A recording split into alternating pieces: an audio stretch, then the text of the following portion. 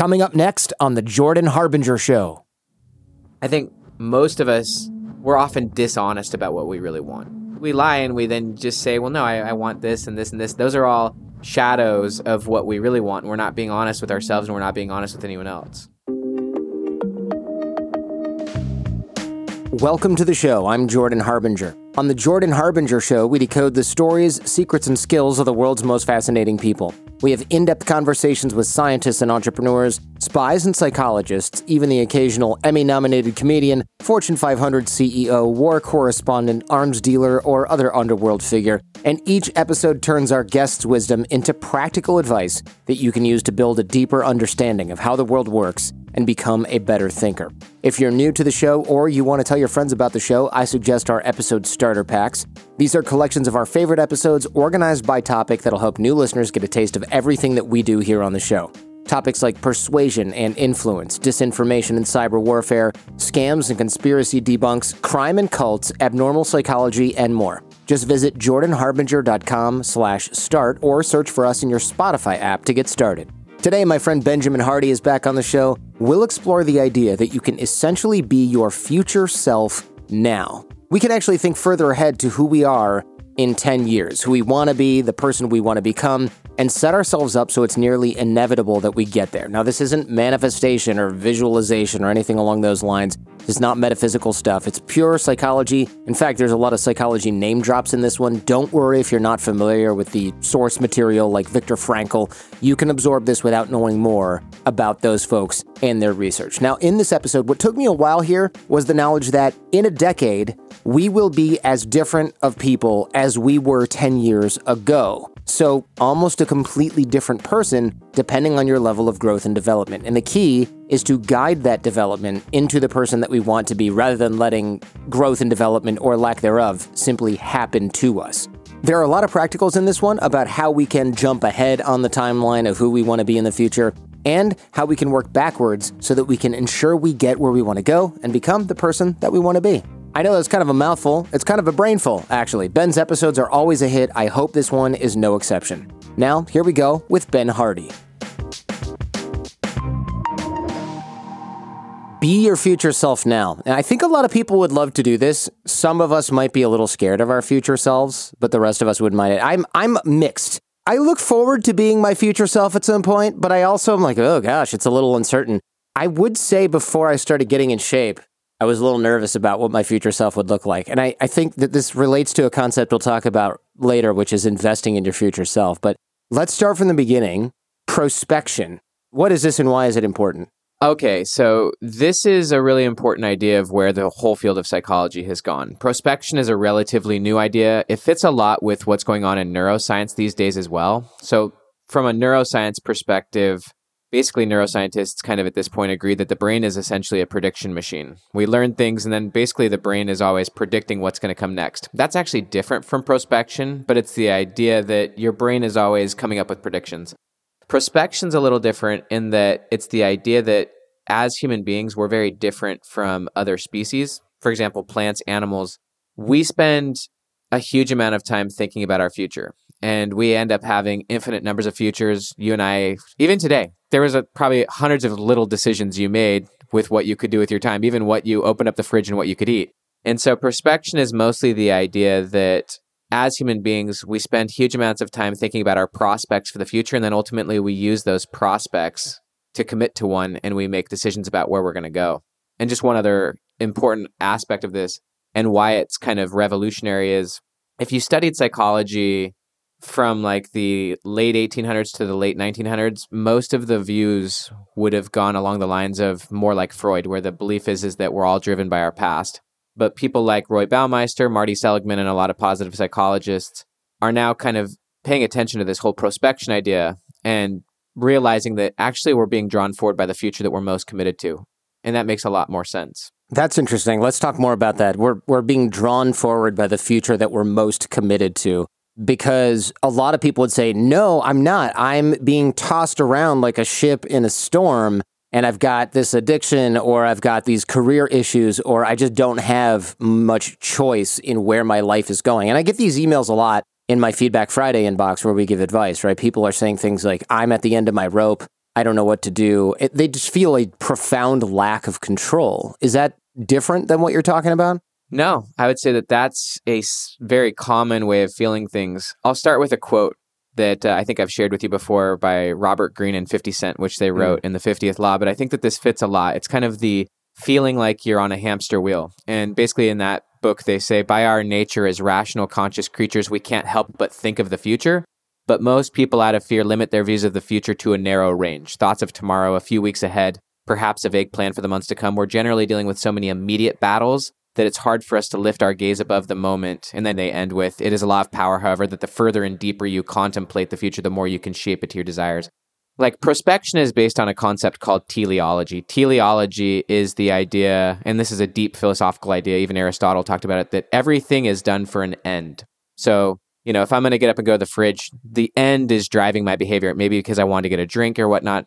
The problem for most people is that they're on that hamster wheel where they're just dealing with urgent battles, whether it's paying the bills, getting to work. Like they're dealing with so many urgent battles that they can't actually lift their gaze and start planning for a much bigger future. So that I do think that feels like you're out of control. But back to the idea that that is what they're committed to, even if they wouldn't admit it. Yeah, that's kind of where I thought you would go with this, and it sounds cruel to say this, so I always hesitate because people will say, how dare you say that I'm committed to having a crippling addiction where I lost my kids, or how dare you say that or imply like this is white male privilege to say that I can't choose or that I can choose where my career is going or something along those lines. And I am sympathetic to that in some way, that some people have fewer options, but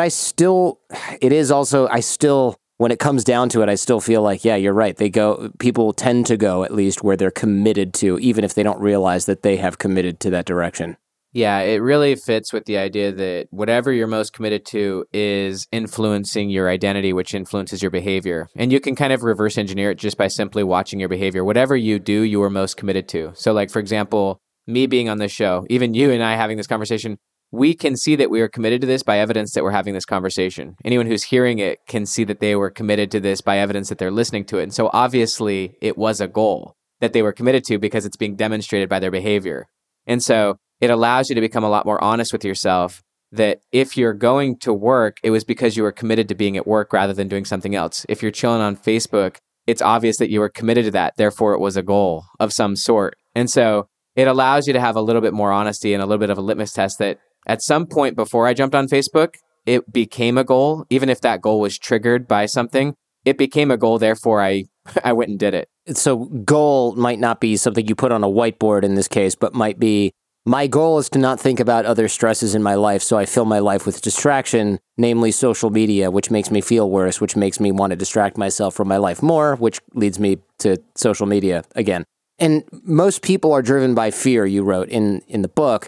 Tell me about this, because I think that this is related. They've got these avoidance-driven goals versus approach-driven goals. Avoidance-driven, I guess, is the example I just gave, right? Where, oh man, I hate thinking about how stressful my career is or the fact that I'm single or whatever it is, so I'm going to distract myself. That's an avoidance-driven goal. An approach-driven goal would be, I guess the example you give in the book is going to work because you don't want to lose your house versus going to work because you want a promotion and you enjoy your career. That's a little more clear-cut. Yeah, so most psychologists would argue that every behavior is goal-driven. So like if I get up and walk to the kitchen, then the goal was to walk to the kitchen. You know what I mean? And so like everything is driven by an end. That's teleology.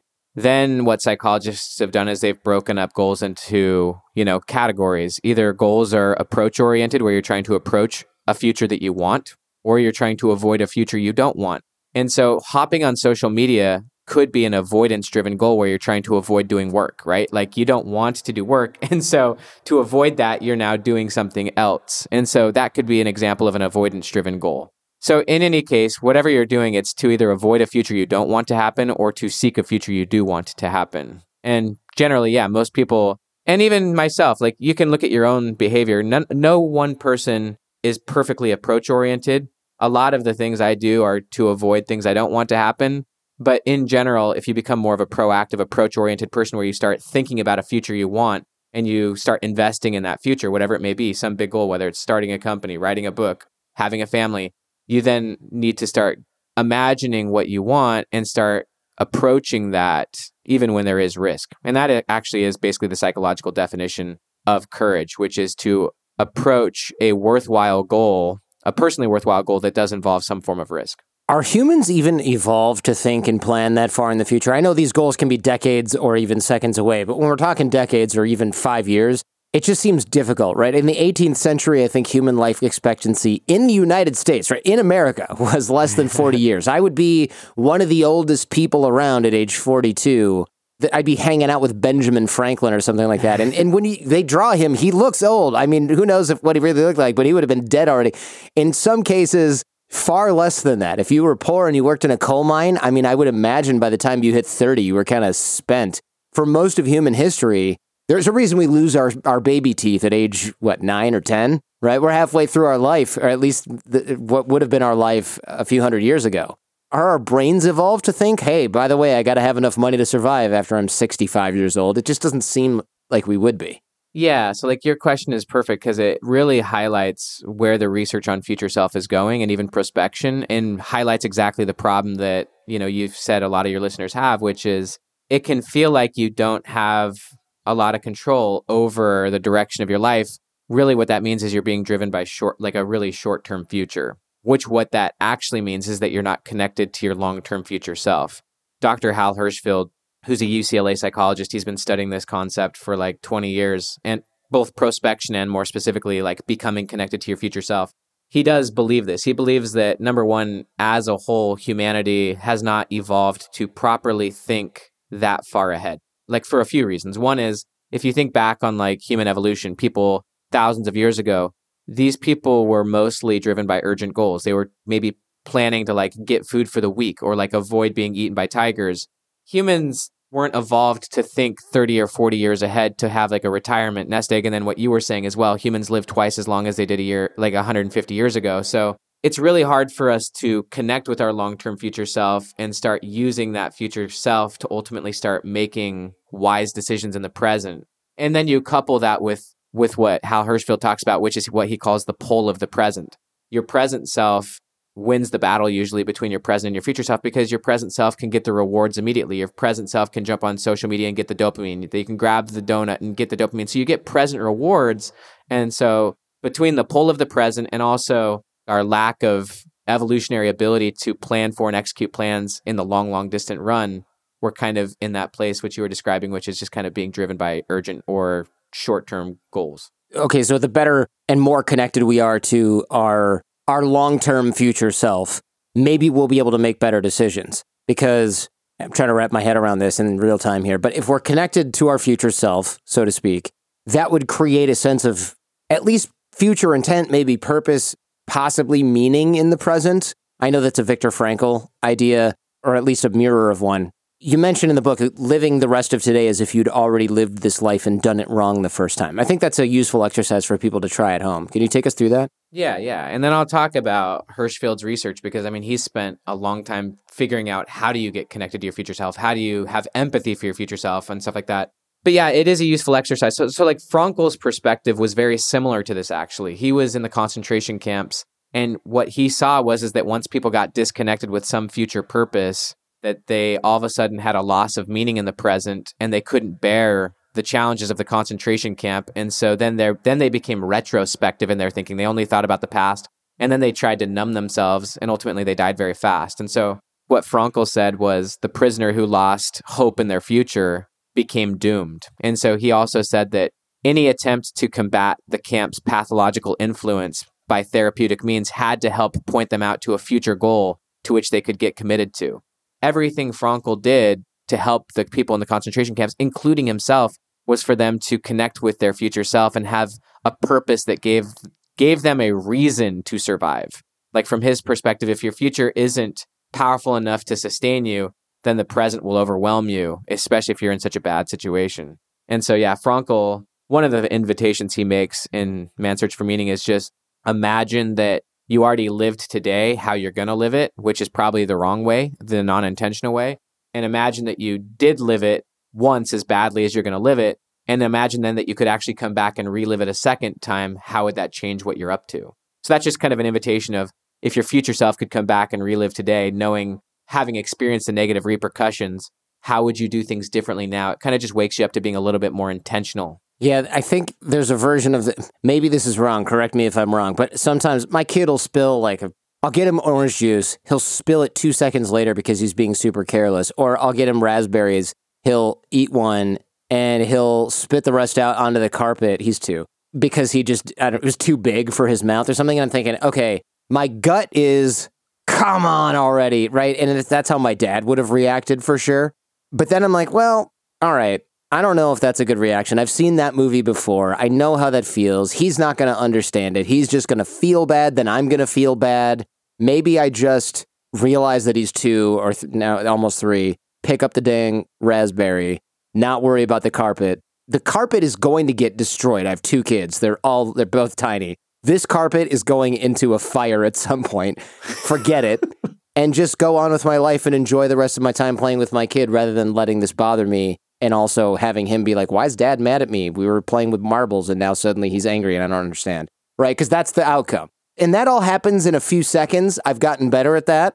But I really do have my dad to thank for that because I realize he would have been like super annoyed by that and unable to control it. So almost the way that he did that with me is like, it's almost like a blueprint that says, you can go left, but you've already seen what's left. You should probably just try going right instead. Yeah, I mean, it reminds me of the idea that your brain's a prediction machine. Like you already have had enough experience with the outcomes of going one way that you can kind of reverse engineer and say, all right, I already know where this is going to go if I go this way. So let's just rewind and go this way instead. Yeah, except I don't even need to rewind. Right? Yeah. You don't need to because you already have had enough experience going one way. Right. Like I still remember, dad getting mad at me for this thing. And I'm like, why? I was so small. What was the point of that? And look, my dad and I have a great relationship. He was just really stressed out at work, and his dad was probably 100 times worse. And it's not like I think like, oh, I'd have a better childhood if he hadn't yelled at me about that orange juice. But I do see, okay, I'm guarantee you that just made things worse for both me and him. I'm not going to do that. That's a small example, but doing that with, let's say, my wife, should I really say something about this mistake that she made, in my opinion, or is it completely irrelevant and it's just about me being right?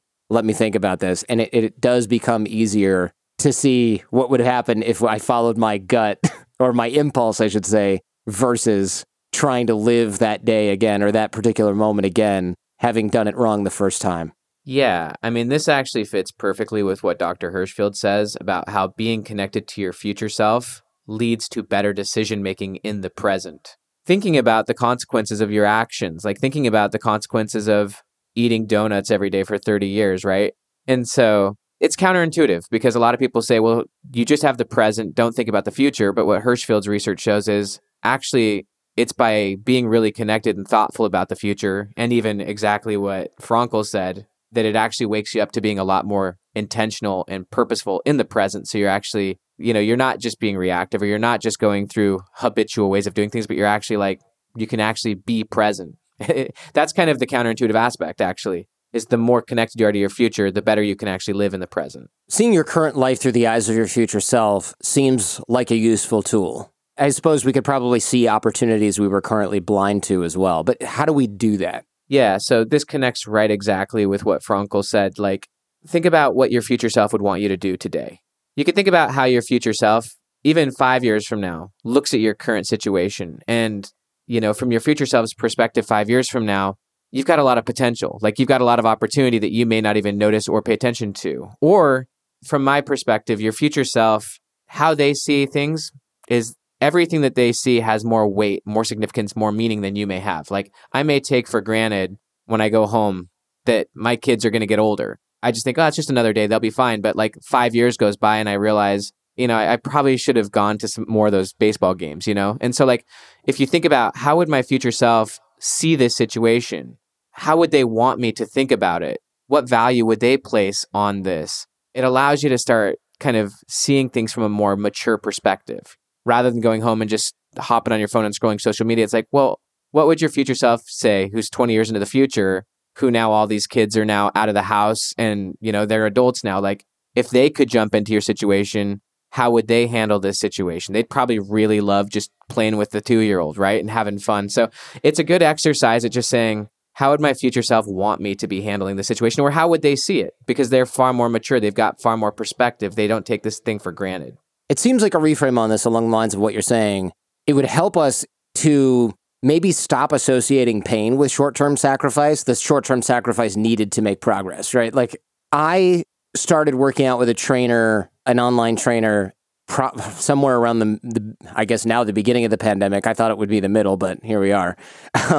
And I dreaded it. Every morning I was like, I really don't want to get up. I really don't want to go do it. And a year in, I was starting to get really good at all of the workouts. Not that they were easy. I just started to get better at it. And it wasn't like I was sore for a solid week and couldn't walk and all this stuff. So now I stopped associating the pain of the short-term sacrifice needed to get my butt out of bed, turn on the computer, get dressed, go outside, work out.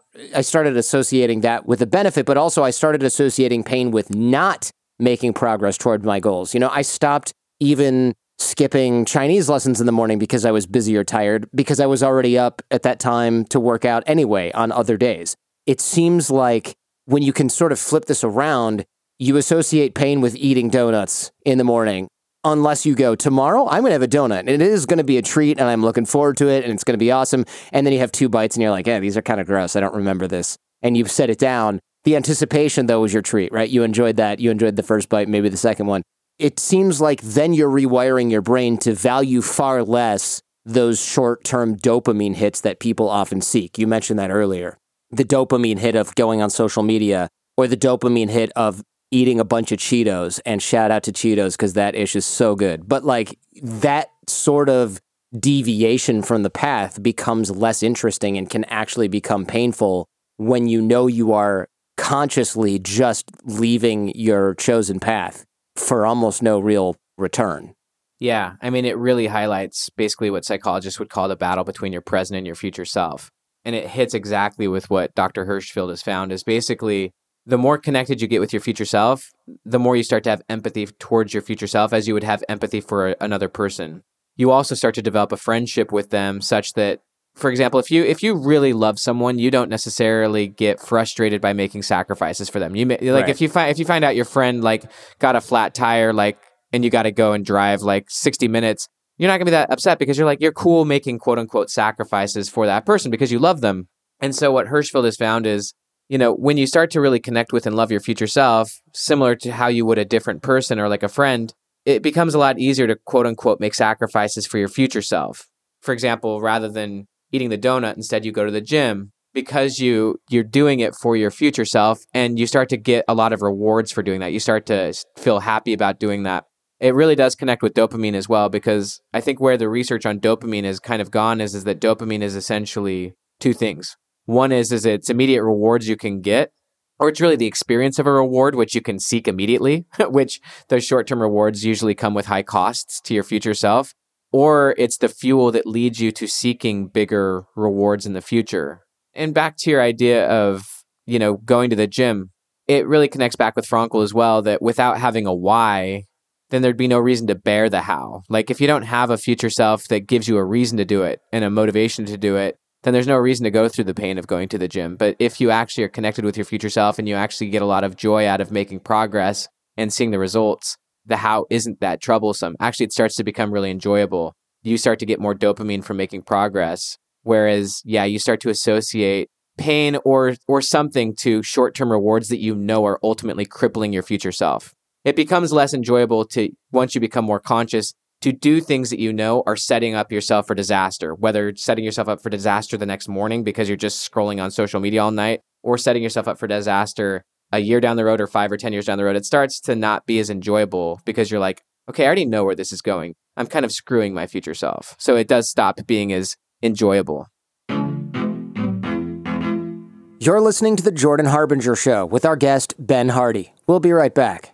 This episode is sponsored in part by Thuma. We used to have a really cheap bed frame we bought online. I know, who cares? It's a bed frame. The mattress counts, right? We splurged on a great mattress, but we skimped on the bed frame. And then we regretted it because it was so flimsy. And we upgraded recently to The Bed by Thuma, which is sturdy and solid. And not only that, it is handcrafted from eco-friendly, super high-quality, upcycled wood. It's a very modern, minimalist design. I feel kind of fancy because it has Japanese joinery, so there's no tools to assemble it. It's actually kind of, I don't want to say origami just because that's also Japanese. You just basically slide it all together. So if you're a fan of Legos, but like the easy ones that look good when you're done and you don't feel like a knucklehead because you can't follow the instructions, this is the bed for you.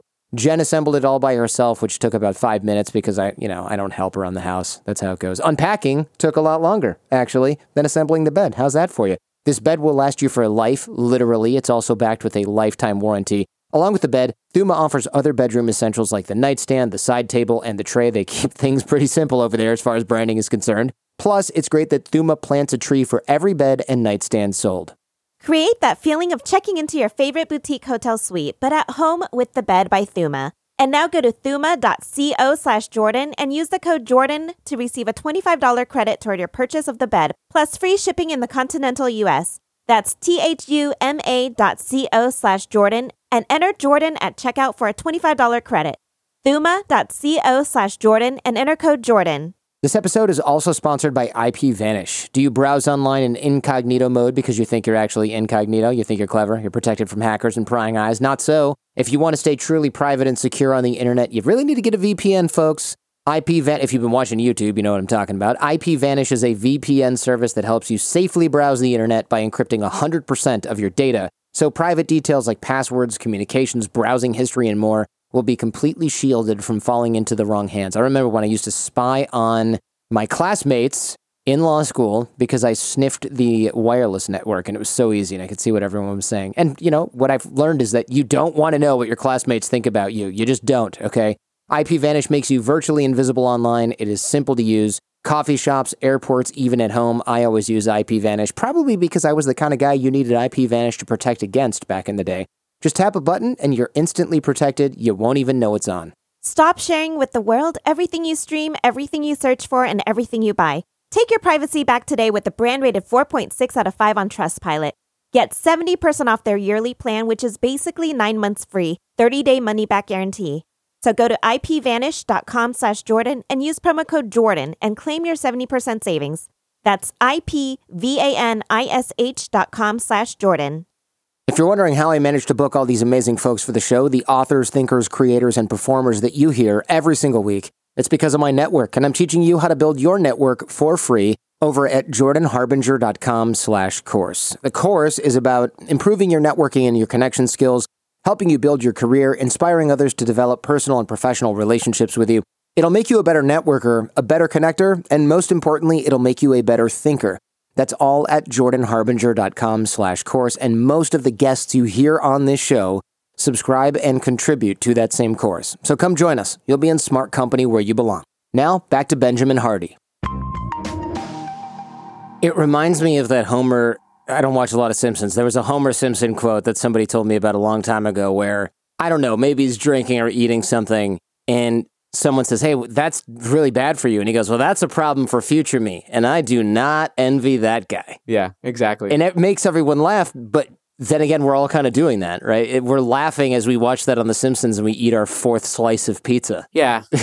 and we're laughing at him, but really it's like, oops, there's that mirror that's being held up to me in that kind of awkward way. Yeah, I mean, it's exactly what Seinfeld said as well. Seinfeld talked about how, evening guy always screws morning guy. Mm-hmm. That, evening guy wants to stay up and, have fun or scroll social media or just do whatever.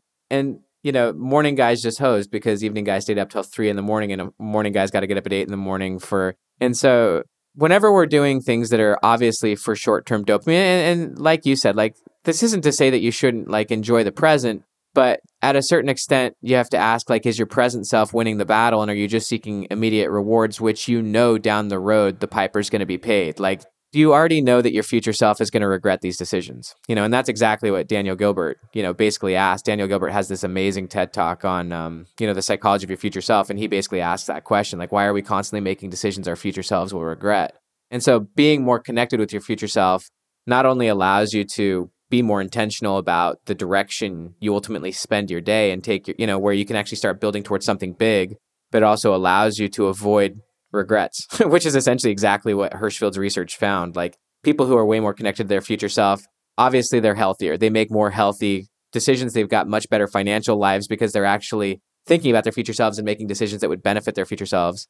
But they also avoid terrible situations, or as Hirschfeld would call it, delinquent acts. That's academic term for just stupid behavior. You listed a number of threats in the book, and threat number 3 is being unaware of your environment creates random evolution.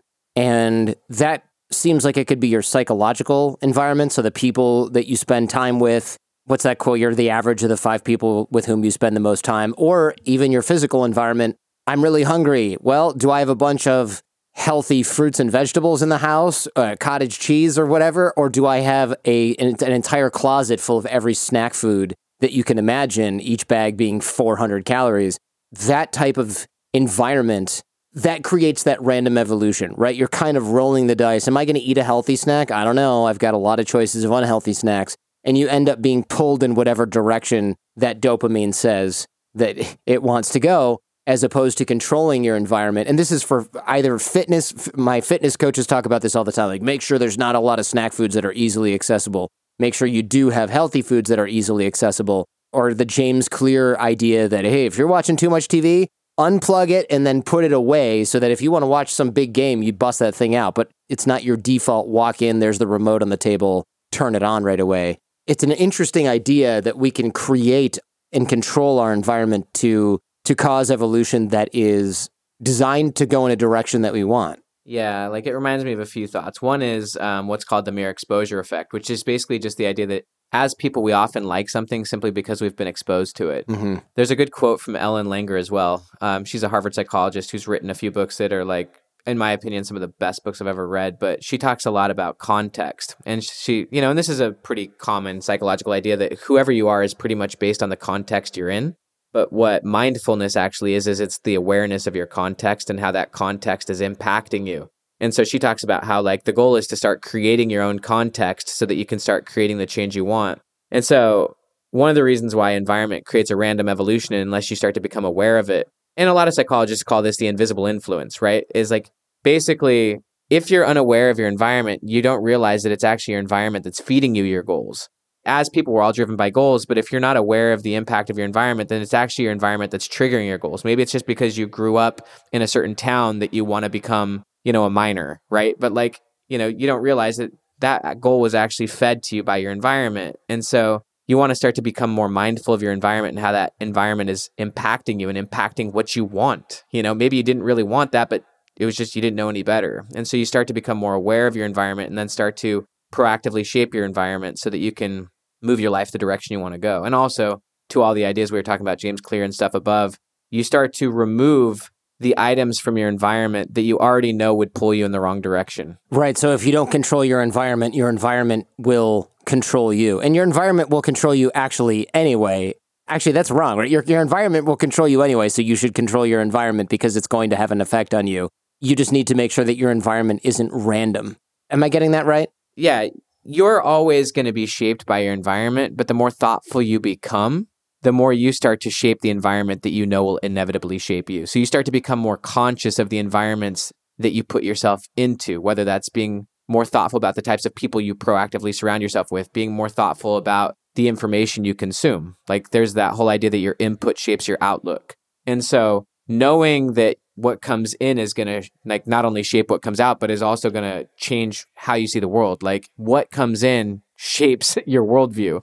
And so you start to think, well, what kind of worldview do I want shaped? And so I'm going to stop avoiding that kind of stuff because I know whenever I consume that, I'm pessimistic or I'm negative. If I watch certain mainstream news, I'm going to feel trashy, right? Or if I'm around certain people, I'm going to be lazy and eat chips, right? And so you start to just become aware of the impact of the environment on you, and you start to think about, well, what are the types of environments that would lead me to evolving into my desired future self? That includes people as well, the average of the 5 people with whom you spend the most time. We mentioned that earlier, but also the Pygmalion effect, rising and falling to the expectations of those around you. Do you remember that experiment where, and I don't even know if this is real, there's a teacher and they say, okay, you're going to pick certain kids in the class that are going to do well, or these are the smart kids and these are the not smart kids, and it was just randomly assigned. The kids they told the teacher were smart got better grades and did better in the class, but it was completely random. Yeah, so this is like a super famous study on the Pygmalion effect. And the Pygmalion effect is basically just that as people, we rise or fall to the expectations of those around us. And there's a lot of studies on this. Like, for example, I know you went to a lot of college. One question is like, did your parents go to college? Yeah, they did. Over 90% of kids that go to college, their parents went to college, right? And like they talk about privilege, as an example, but like it was Sure. expected that you went to college. I remember my parents talking about college in kindergarten. Yeah. There was no way I wasn't going. It was just it was expected. It was the default future. Yes, it was the default future. So in this study, basically what some psychologists did is they wanted to see how a teacher's beliefs about a student would impact their performance.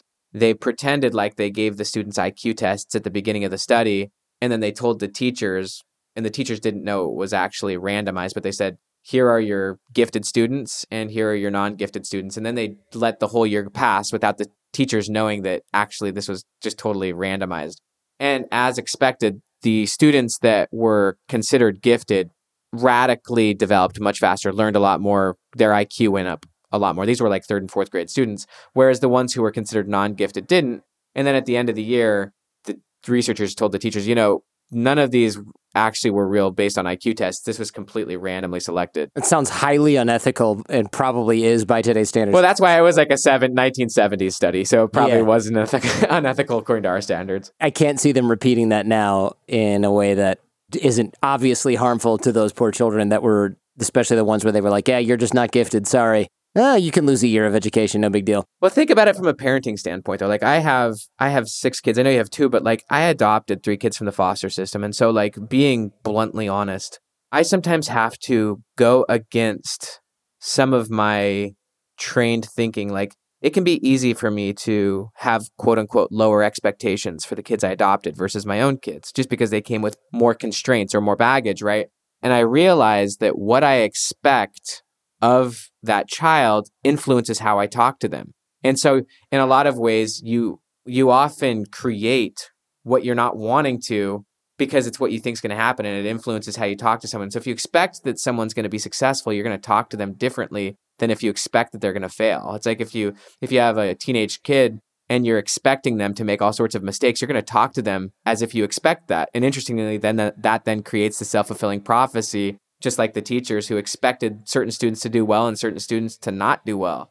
It is interesting that you talk to people based on what you expect of them, based on the future you see for them. And that often then drives how they respond to you. It makes perfect sense.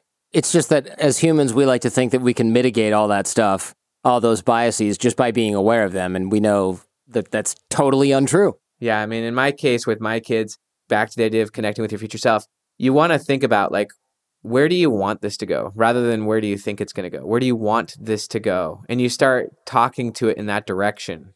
I like Albert Einstein's take, imagination is more important than knowledge. You do have to think about what you want, be intentional about what you want, and then start directing your language in that behavior. You mentioned earlier that we have to see our future selves as a different person than we are today, which I guess makes sense, but you mean an actual different human. And most of us see our future selves, at least I see my future self as just an iteration of my current self. And I know that that's a mistake. Why is it important to do this? So this is one of the biggest insights to come into the research on future self. And in my opinion, it's one of the most important things to consider. So this goes to some of the research by Dr. Daniel Gilbert. He's at Harvard. He wrote a great book called Stumbling on Happiness, which is a little bit of some of these ideas.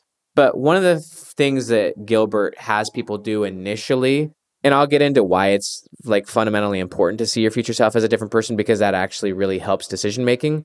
But it's super important to first off realize that your future self is a different person. They're going to be a way different person. And the way that Gilbert helps people come to this realization is he asks them to think about their past self 10 years ago. He says, think about who you were 10 years ago. Do you see the world the exact same way you did 10 years ago? Do you have exactly the same hobbies, the same friend group? And when people really think about it, who they were 10 years ago, they realize that a lot of who they are now is quite different from their past self. A lot of their interests, their goals, even their values, how they spend their time, their habits, their mental models. I mean, yeah, you're actually not even comparable to your past self, because think about how differently your worldview is based on all the conversations you've had, like your mental model. And so you're just not anything near your past self.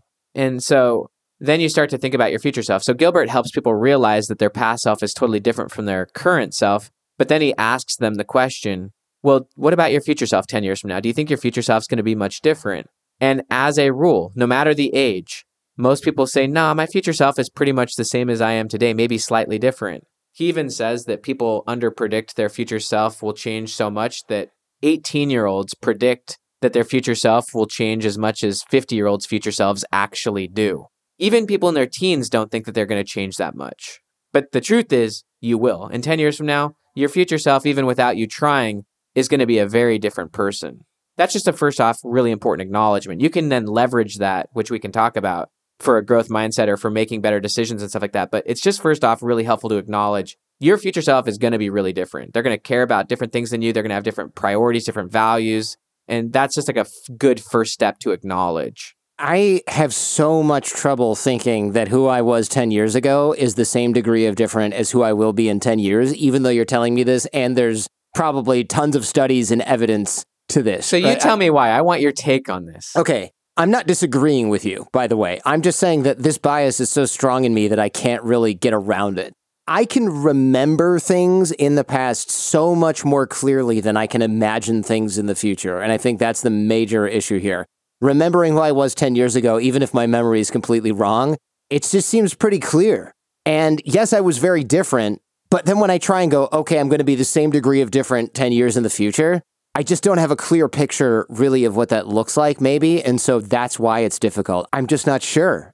I think that's the reason. It's because I can remember more clearly than I can imagine and project in the future. Yeah, I mean, that's literally almost verbatim what Gilbert said. And it hits to a key point in all this whole conversation is that most people really don't spend very much time thinking about their future self. Yeah. We don't literally, we don't think about it. And so we just assume that the future is going to be like the present.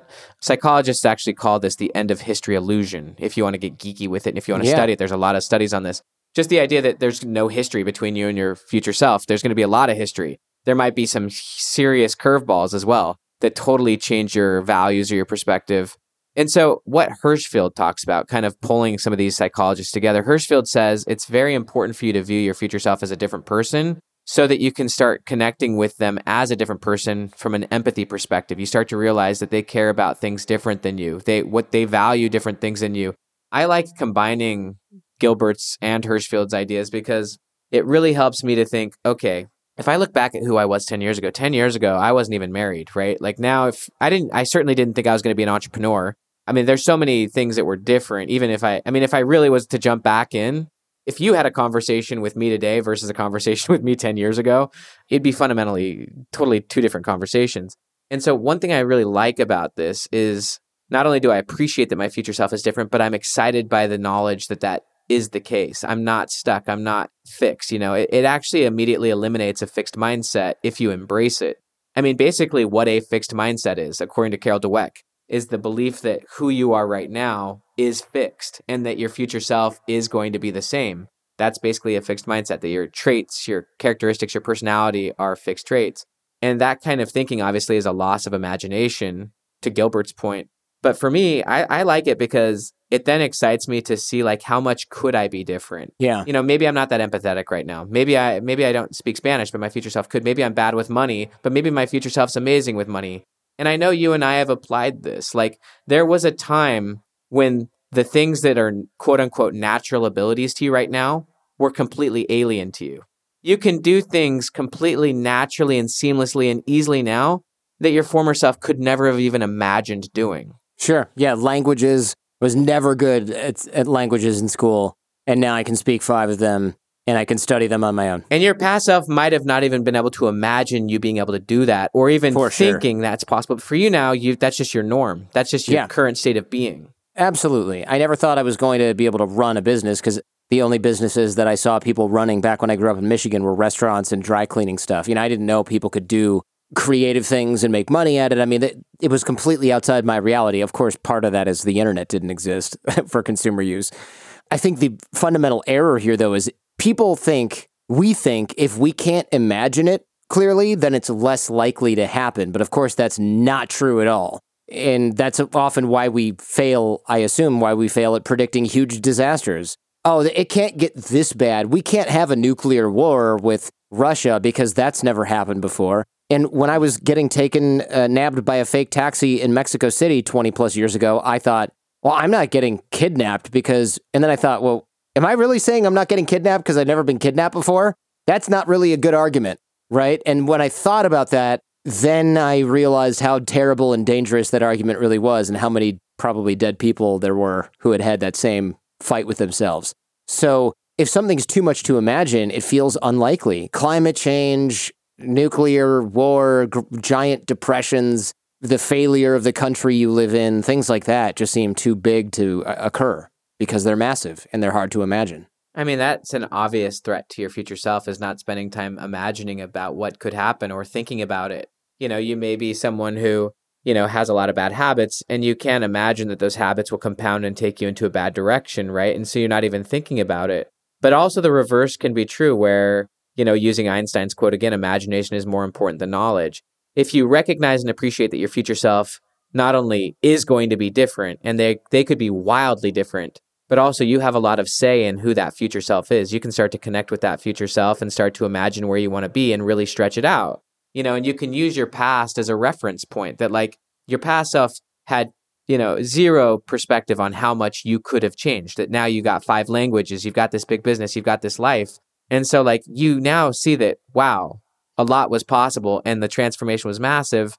And so you can start to use that imagination to kind of stretch out how far your future self could actually go. Maybe to your current self, it makes no sense that you could have a ridiculously amazing financial life or a romantic life. Like that may be outside your current self's reality, but it's exciting to know that if you actually start to imagine it, think about it, and stretch that out, and then you start ultimately using that future self to reference what you do in the present to start making investments or direction, like deliberate practice or just like learning about it, you can change pretty amazingly, pretty quickly. And like, I definitely use myself as the example. Like there's so many things I can do now that my past self had fixed mindsets about, whether it be about money, about parenting. Even when I actually first became a foster parent of 3 kids, I had a lot of fixed mindsets about it. Like I really was a terrible parent and I still struggle with it a lot, but I'm seeing myself becoming a really, really empathetic, really loving parent and learning how to actually like connect with my older kids and doing amazing things. And so I know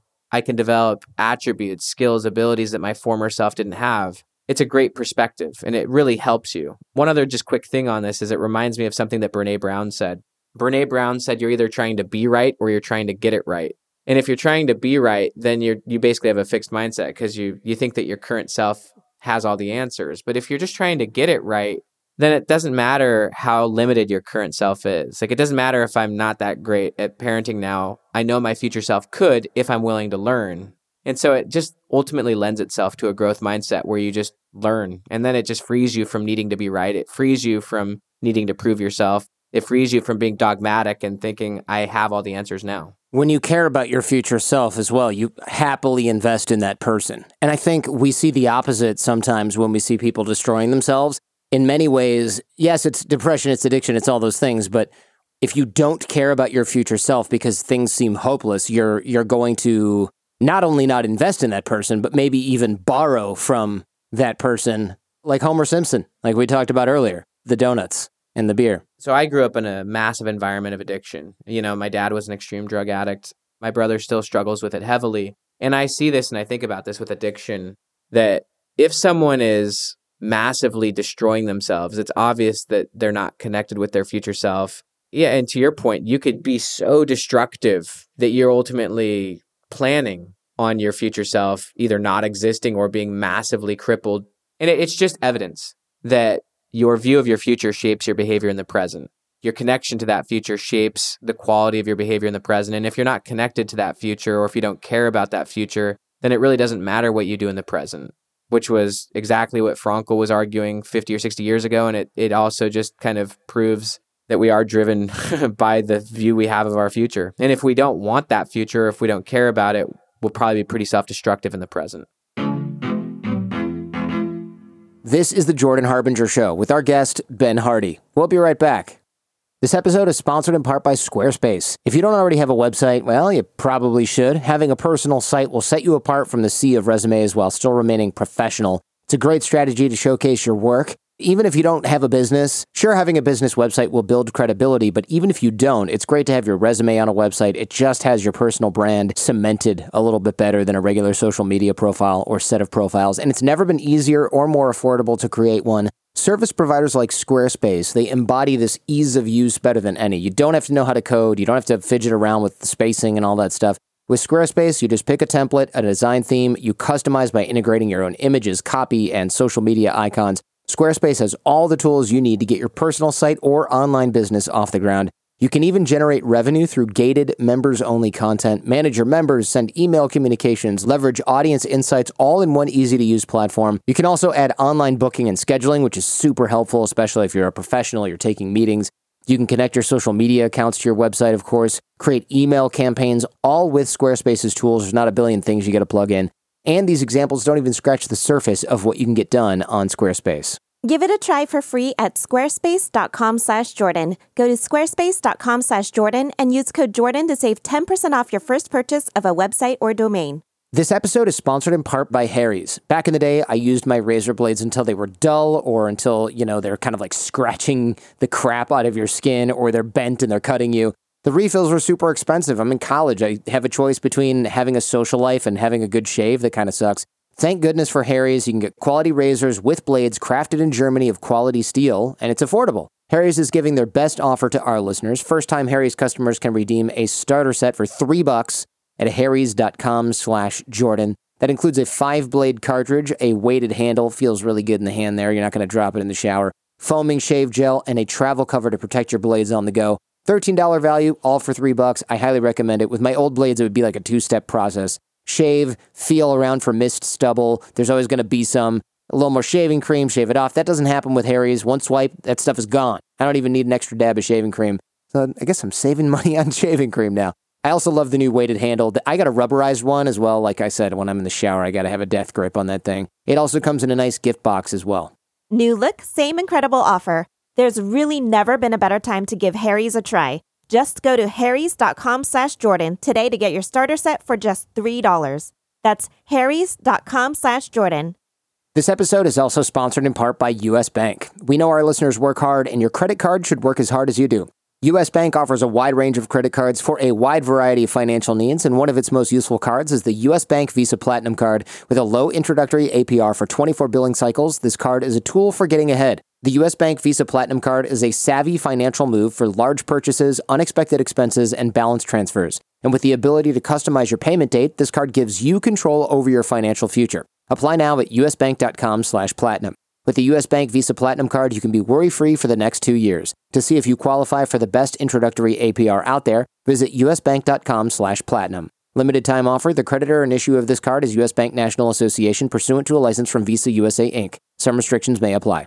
Thank you so much for supporting the show. I love bringing you episodes and conversations like this. I do need to keep the lights on around here, and we put all those discount codes and deals all in one page. The page is searchable now, jordanharbinger.com/deals. And you can also go to jordanharbinger.com, use that search box right there on the top of the site to search for any sponsor. So if you're going to make a purchase, you're going to buy a mattress, you're going to buy a gift for your mom, some flowers on Mother's Day, please go ahead and search for the deal on the deals page and consider supporting those who support this show. Now, for the rest of my conversation with Ben Hardy.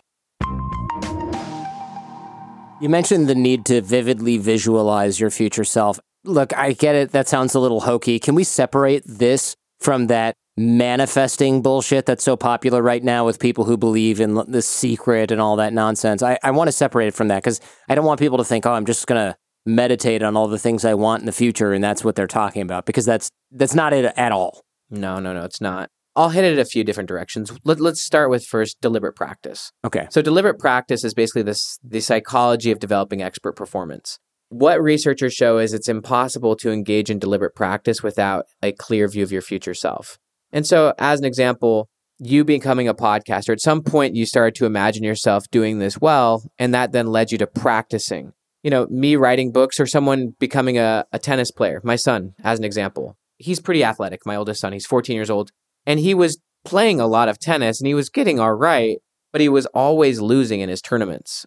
And his coach came to him and said, look, you actually have some potential. Then the coach explained to him this concept called the UTR system, which is, I think, called the Universal Tennis Rating System. Literally every tennis player who engages in any form of tournament play is in this ranking system. So like Serena Williams, you could look up her UTR, Nadal. And so the coach said, if you get your UTR up to a 3, you could get into this tennis academy. And if you actually get into this tennis academy, you have a shot at getting into college, you know? And so the question then for Caleb became, well, do you want to play tennis in college? Like, could you see yourself doing that? Would that be fun? And before he had this UTR rating system, this measuring system, first off, he didn't even know that that was a possibility before having a coach talk to him about it. But then he didn't even know a pathway to getting there. And so now that he had this system to measure himself, and he like had a goal, which was, I want to get up to a 3. Then he had a reason to ultimately start taking his practice more seriously. And then he actually started winning in his tournaments because he had a clear goal. And so I think that this is kind of an example of like, without a clear goal, without like measuring systems, it's really hard to engage in deliberate practice. It's hard to be useful and thoughtful with your time. And so, yeah, you need to visualize your future self. Yeah, you need measuring systems and stuff like that.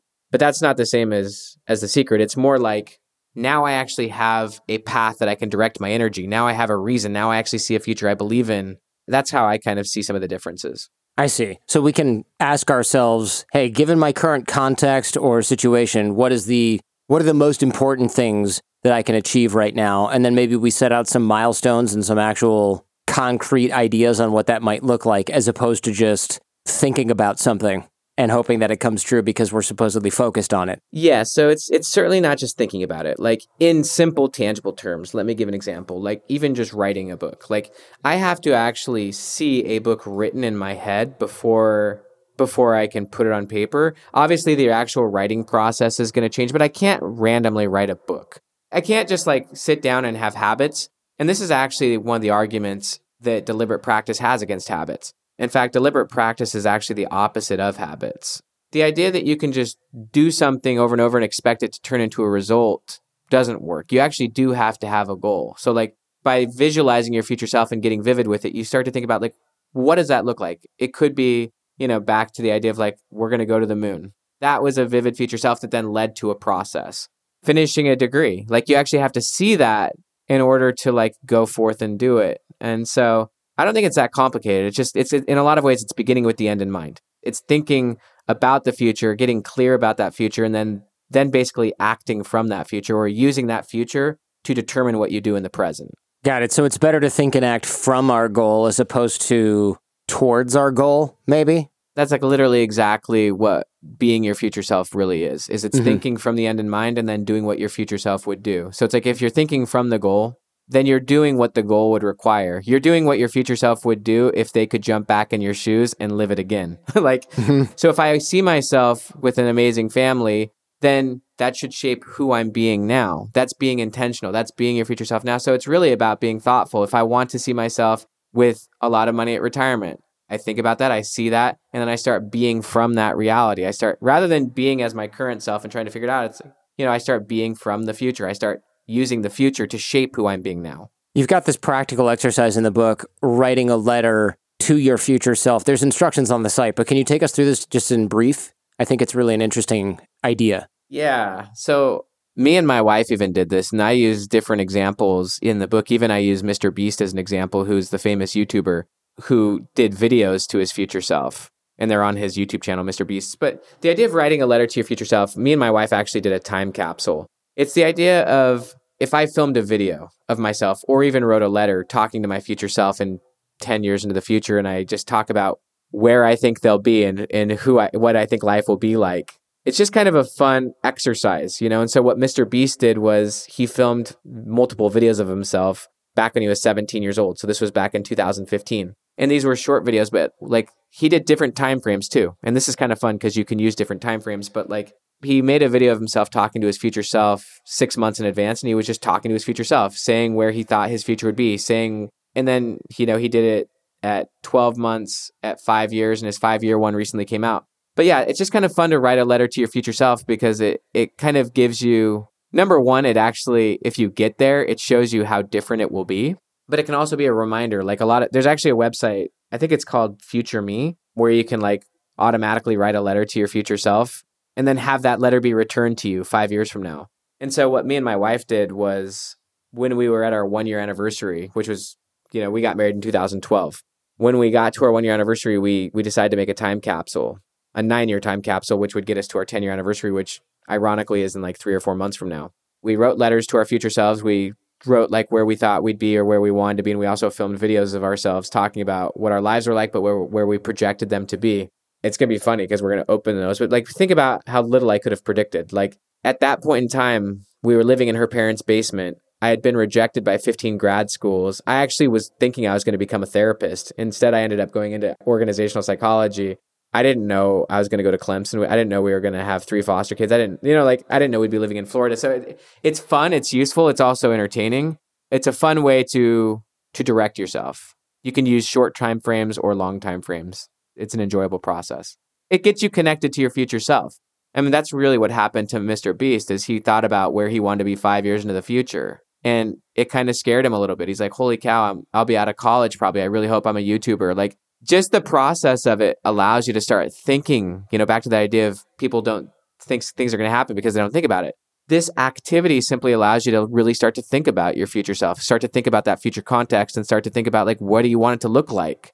It's a great activity just to get you connected at different time frames. You've said trying and failing as your future self is better than succeeding as your current self. What does that mean? So this is really a bold way of describing deliberate practice. So like Seth Godin talks about how like if I fail more than you, I win. And so the idea is that in life, you basically get what your standards are. But if you make your future self your standard, then you're going to start failing at that standard. Failing as your future self means you're actually attempting at your future self. You're committing at your future self level. And there's going to be a growth process where you're not going to be at that level. And so obviously you're going to be basically, it's the idea that you're committing way above your current skill level or even your current confidence level. And so obviously the process of attempting as your future self is going to lead you to a lot of failing as your future self. But it's better to be failing in a growth-oriented way than succeeding in a habitual way. And so the example I use in the book is Josh Waitzkin. He wrote like one of my favorite books called The Art of Learning, but he has a concept he calls investment and loss. Basically how he described investment and loss, and he used himself as an example, becoming like a world-class Tai Chi practitioner, but he would always practice with people like 4 or 5 skill levels above him, whereas most people would practice with people at their own skill level. And so people, when you're practicing at your own skill level, you're not really forced to adapt to new challenges. Well, he was practicing with people way above his skill level, and so he was getting the crap kicked out of him. But by constantly doing that, by putting himself in that uncomfortable position, which is essentially deliberate practice, he started to get really good really fast. I really love skateboarding. I grew up skateboarding. And so one of my favorite skaters, he actually won the gold medal. His name is Yuto Horigome. And I love watching skateboarders when they're trying a trick that they've never done before because they literally eat it like 50 times, but they're literally failing at the level of their future self. Like they're failing until they land it, right? And they don't necessarily consider it a failure. It's just another way of saying learning. If you're not trying something beyond what you've ever done, then you're not learning. And so I just argue it's better to be failing towards your future self or even as your future self than just being stuck as your current self. That's basically just a process of being in deliberate practice mode. You also wrote, success is being true to your future self and nothing else. While that sounds a little harsh, I suppose what you mean here is the idea that we're always tempted by the easy road in many ways. We're kept from our goals, I think, not from obstacles in the way of those goals, but by a really obvious and clear path to something that is lesser. And that's how I felt about going to law school. It was just like, what am I going to do? I don't know how to get jobs. I can't even get jobs at Best Buy retail because the competition is too strong, even though I've got a college degree. I'll just go to grad school. And then when I go to grad school, I'm going to get recruited by a Wall Street firm that required me to put zero effort into actually getting the job. And here I am on Wall Street, a finance lawyer, not something I struggled and strived for. I worked hard in law school, but I just ended up here. I just followed the lazy river, or maybe the not so lazy river, and ended up in this finance job. And that was it. And I could have stayed there if the economy hadn't. It took a crash of the entire global economy to rouse me from that slumber, so to speak. Yeah, it reminds me of just the simple Shakespeare quote, to thine own self be true. Like, we all know deep down in ourselves if we're being who we really want to be or if we're being kind of some shadow version of ourselves, and they even have that whole concept of shadow career, which may have been relevant to you in the law degree world where for sure, where you were doing something maybe similar or just maybe something out of convenience. It was a clear path to a lesser goal versus you actually being true to yourself. And even Viktor Frankl would say, what man needs is not a tensionless state, but rather the striving and struggling for a worthwhile goal, a freely chosen task. Frankl's belief was that you had to have something you believed was so worth your while that it was worth going through the rigors or the ups and downs of growth or challenge or difficulty. If you're not committing to what you ultimately want and you're ultimately accepting some lesser reality, it doesn't matter what you accomplish. Even people who achieve all sorts of material success, if it wasn't what they ultimately wanted, or if they had to give up what they most valued to have it, you can't really consider them successful. Success isn't really about external indicators. It's really about, are you being true with what you most believe in and with what you most want? Shadow careers are what? The idea that someone became an accountant instead of becoming a painter because becoming an accountant was easy and stable and had a clear path forward, and so they just decided not to do what they wanted to do? Is that what the shadow career is? Shadow careers are actually even more subtle than that. A shadow career would be like someone who's an editor that wishes they were an author. Like it's close, but not quite there. Someone may be, for example, like an accountant because that was just where life pushed them. Or often, like, for example, people who grew up in certain environments, they feel like they have to become a doctor when really they want to be a painter. That's not really a shadow career. That is a clear path to a lesser goal, or simply you just went the direction that you felt you had to go. So that was more of an avoid-oriented goal because maybe you didn't want to disappoint your parents. Sure. But a shadow career is more subtle. It's that you're doing something really close to what you really want to be doing, but it's safer. It involves less risk. For some reason, you're doing it, but you're not quite there. It's like the matter of a few degrees. If you're 1 degree off, that over a long enough period of time becomes a big distance far away. Even a shadow career could be like someone is an author, but they're not even writing the types of books they ultimately want to be writing. Sure. And so you're kind of a shadow of yourself, and you may feel like you're being who you want to be, but at the end of the day, you're sort of lying to yourself. That's interesting. The idea that you could have a shadow career that's really close to your given career is a little more subtle and insidious, because I think there's a lot of people who they think, well, I'm lucky. I'm making a career in voiceover, but you really want to do animation and cartoons, and instead you're doing audiobooks and you're reading a bunch of books you don't like, but you're like, well, at the end of the day, I'm doing voiceover and this is what I wanted. But then in your spare time, you're watching Naruto over and over and you're imitating the voices that you hear in those and wishing that that's what you were getting paid to do. Yeah. It's a harsh but strong invitation to say, who's the future self you ultimately really want to be and would love to do? And it reminds me of what Stephen Pressfield talks about in The War of Art, where he said, the thing that your soul most calls for is often the thing you resist the most. You know what I mean? And so it takes massive courage to ultimately decide to go for what you want. It often goes against the grain of either your environment or just the safety and security of a clear path to a lesser goal. It also, I think, is more personal because it's what you want most. You may hold it tight to your chest. I mean, a lot of people, they don't really like to admit what they ultimately want, and so they lie about what their ultimate aim is, what Aristotle calls final cause. Pulling the idea that everything is driven by goals. I think most of us, we're often dishonest about what we really want. We lie and we then just say, well, no, I want this and this and this. Those are all shadows of what we really want. And we're not being honest with ourselves and we're not being honest with anyone else. So a good question for the listener then is, what are we continuing to invest in that is taking us away from where we actually want to go? Because of course, if I'd asked this question of myself in undergrad, I would have studied different things. If I'd asked myself in law school or before law school, I might not have even gone. If I'd asked myself in law school, I probably wouldn't have taken that finance job. I mean, there's just all these different directions and things I would have done differently had I known to ask this question and then was courageous enough to be honest with the answer. This kind of hits back to one of your first questions, which is like 80% of people are avoid-oriented, right? You're avoiding either failure or you're avoiding being rejected. You're avoiding people's opinions, and so you ultimately take some clear path to a lesser goal. Or you go along a path and invest on a path that you don't ultimately want because you're avoiding whatever it is, and you're living out of fear. It takes a lot of honesty, commitment, and courage to say, this is who I want to be, and then start actually going for that. There's a lot of risk there, but also that's, from my standpoint, the only life where you can start to really feel good about yourself. And it then has nothing to do with anyone else's opinions. You're being true to your future self. You're being true to who you believe you want to be or should be. And therefore, your life has a lot more meaning. Even if you come up short time and time again, at least you're doing what you wanted to do rather than doing something else out of fear or to avoid whatever it is you're trying to avoid. So we'll leave them with this. Ask yourself, what few areas do you want to invest in so that you can see massive returns? That's basically the inverse of what you're investing in now that's taking you away from where you want to go. What could you be investing in that would take you where you do want to go? And it seems really simple, but I think the process of figuring that out and then getting rid of the rest is probably quite a challenge. A lot of people have too many goals, and so they never really get anywhere. Yeah, I mean, goal conflict is a big thing. Even in a situation, you may have the goal of sitting and being present with your wife at dinner, but you're also looking at your cell phone. That's two competing goals that are actually, thwarting what you ultimately want. I do like the idea of connecting with your future self and saying, if I invested massively in some area, it could be financial or it could be in a certain skill, even if in the case of Spanish, like I actually personally do want to learn Spanish. I don't speak 5 languages like you. I speak just one, and maybe I have a fixed mindset about my future self, but I do want my future self to have Spanish, and I've got reasons why. And so the question is, am I investing in that, or am I still distracting myself with lesser goals?